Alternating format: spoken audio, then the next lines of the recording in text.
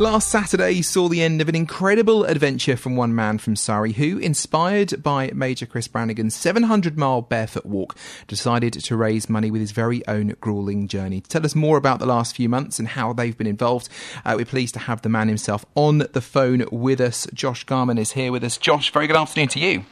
Afternoon, how you doing? Not bad, thank you very much. I mean, first of all, how are you doing? I'm a mixture of emotions, and my body is definitely starting to complain at me for stopping cycling, that's for sure. Well, let's talk a bit more about it then. So, obviously, as we said at the beginning there, you took on a challenge which was monumental, let's be honest here. What was it that you actually did? So, a very good friend of mine, his name is Chris Brannigan, and he was kind of popping up in news at the time, and it was a big thing last year over the summer. His daughter, Hasti, got diagnosed with a really rare genetic condition called CDLS. And when she got the diagnosis, he sort of undertook this challenge on his own in order to raise some money for her. And he decided to do this 700-mile barefoot walk, setting off from Land's End, ending up in Edinburgh. And sort of off the back of that, seeing what he was willing to do and go through, over the winter, having a chat with him, his feet are not in the best of states, as you can imagine. Yeah. I wanted to help them and help the family and raise some money. And the idea came to mind to do a cycle, and knowing we couldn't go abroad, knowing it would be within the UK, what was the biggest thing I could come up with? And cycling the coast of Britain sounded like a fantastic idea at the time. With a very limited cycling experience, I had this idea to the coast of Britain, thinking it might take 4 months on the road, covering 5,000 miles. And actually, to begin with, it was driven by necessity. But I built a trailer, a bright yellow sort of pod that I would tow behind me and sleep in. And the journey has taken numerous ups and downs, and actually taken 6 months, and we've just got to the end on Saturday. That's absolutely incredible. And you started back in April, didn't you, for this one? Yeah, so it was the 17th of April that I set off, which sounds like a very long time ago. And that was just as we were coming out of lockdown, with sort of easing of restrictions.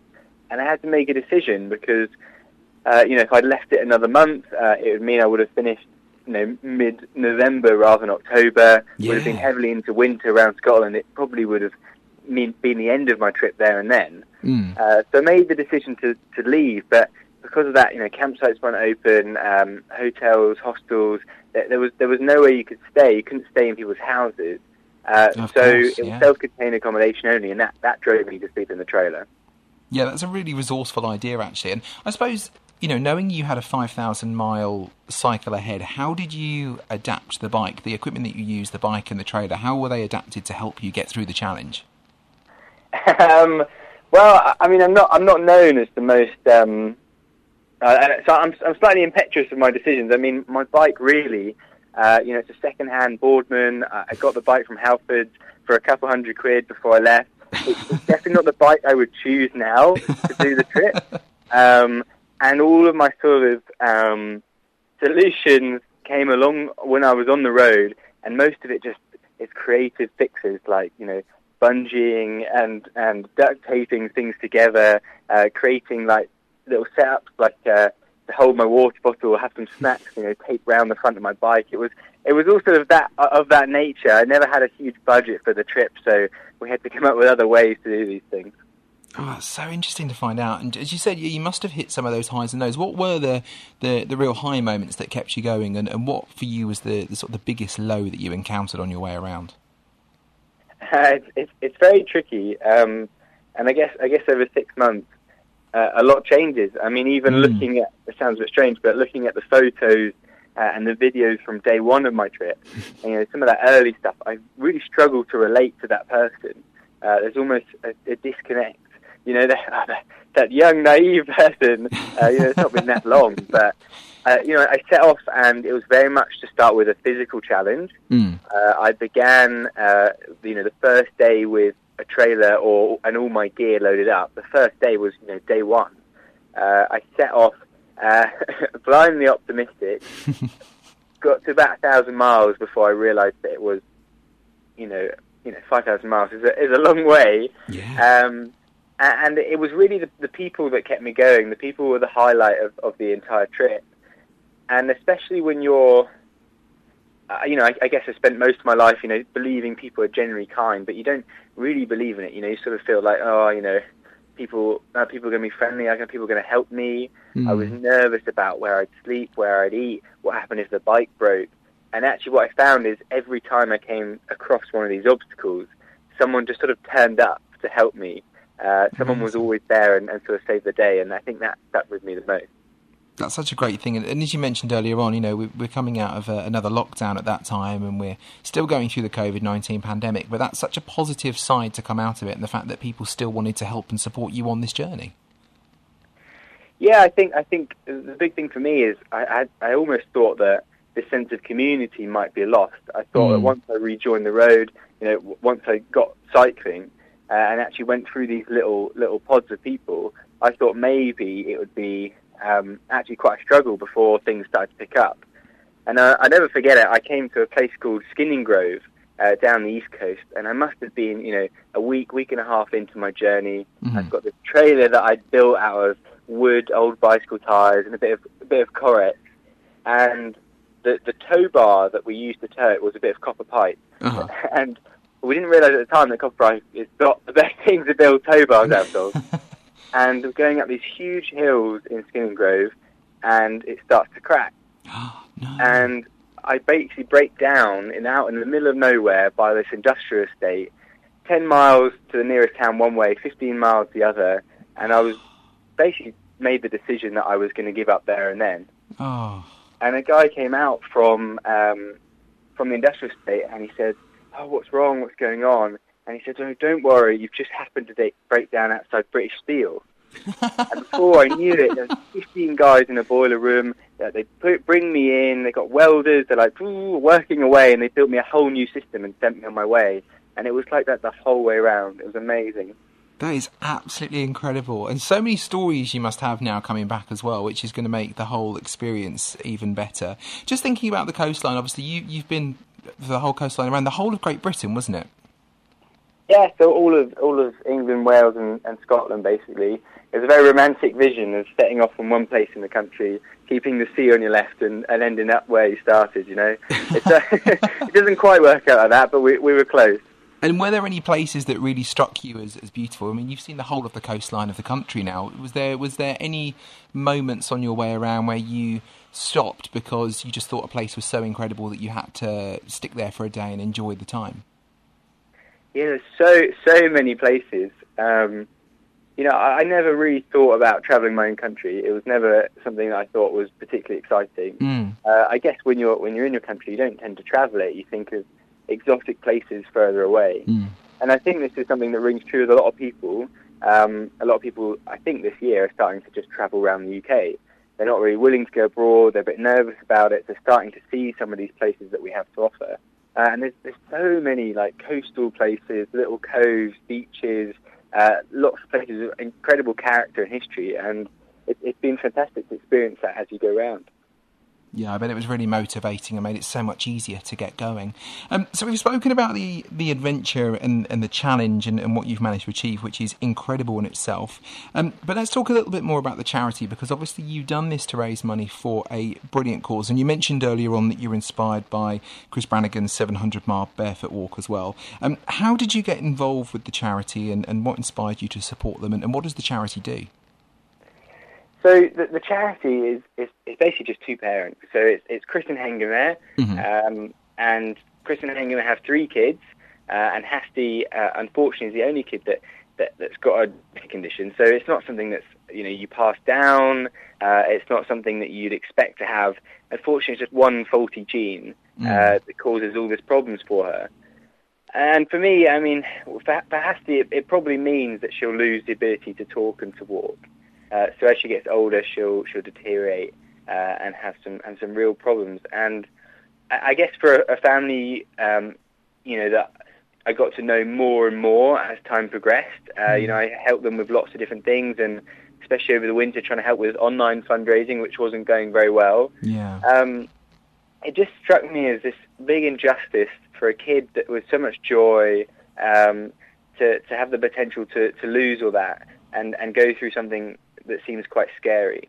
So it was just sort of something to help. I mean, I could have done Land's End to John O'Groats, probably been a lot quicker.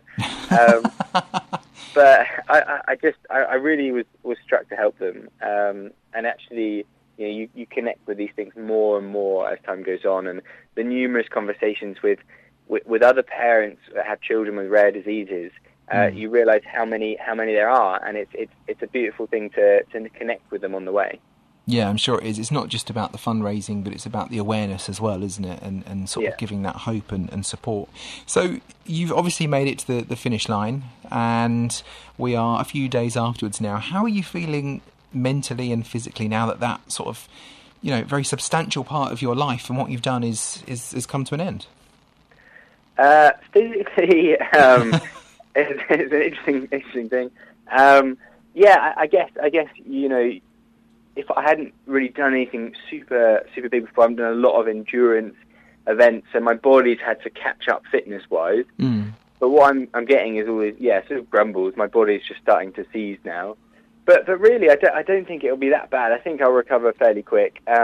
People do talk about this sort of feeling of almost like a void when you finish a long challenge, because you're waking up every day and you're not having the process to follow. You're not having to pack a bag or look at the weather, look at the route. You don't have to think about these things. But actually, as much as there is a little bit of a strangeness to it, I'm quite excited, because being on the road for 6 months, you sort of have these thoughts. Was life? Was life? Did I get the most out of life before I left? And I think now I'm returned, I'm hoping to draw more from it than I did before. I hadn't thought of that. There must have been a lot of thinking time out there. Yeah, I mean, it's interesting because you're there, you're cycling every day for hours on your own, and you kind of get more used to it. You get content on your own, and sometimes in the long run that can be quite lonely. But I always think that if you have any problems, let's say you have an anxiety or something that's worrying you, if you're out on the bike for 8-9 hours, right, with just that thought going around your head, you either get sick to death of it and it just goes, or you solve it. Like it has to go. Do you know what I mean? Yeah. So it's almost like meditation. Your mind just slowly starts to clear because you run out of things to think about, really. And your thought process become quite simple. So it's given me time to reflect on things that I've seen, the people I've met, and hopefully I can use that going forward in my life. Such a good motivation. And obviously you finished on Saturday, you were up at Berwick-upon-Tweed. What was it like coming towards that finish line that obviously you would have recognised 6 months before as the place you started?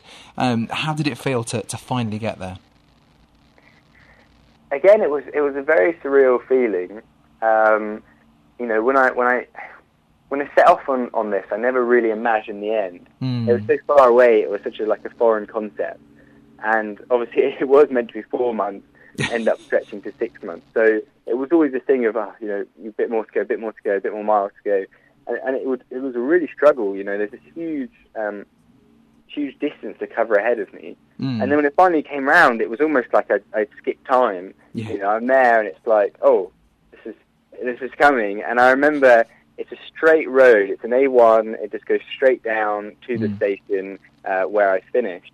But I actually had the timer on. I had my maps, Google Maps, up on my handlebars, and was watching it count down. And I was watching it so slowly trickling down, and I was convinced, no, not going to make it. Something's going to happen. Like I'm going to get hit by a car, at 4 minutes to go or something. I was nervous that I wasn't going to get there. No, Joe, it's absolutely incredible. Enormous amount of kudos to you. How much have you raised, and can people still donate and find out more about the challenge? Yeah, so I think we're almost at 35,000, which is amazing. Wow. And the special thing for me is actually the amount of people that have donated. So online, I think it's about 1,600 people, plus all the people that I've met in person that have donated. It's probably in the region of 3,000 individuals that have donated to the cause, which is very, very special to me. Incredible. If people would like to donate, have a look. It's justgiving.com/coast5000. Amazing. We'll put that up on our social media and on the website as well. Josh, an enormous thank you for coming on the show today, and congratulations on something that I can't even imagine doing. An incredible job to you. Well done. Thank you very much, and it's always there if you fancy giving it a try. It's always there. You can do it. Thank you very much, Josh.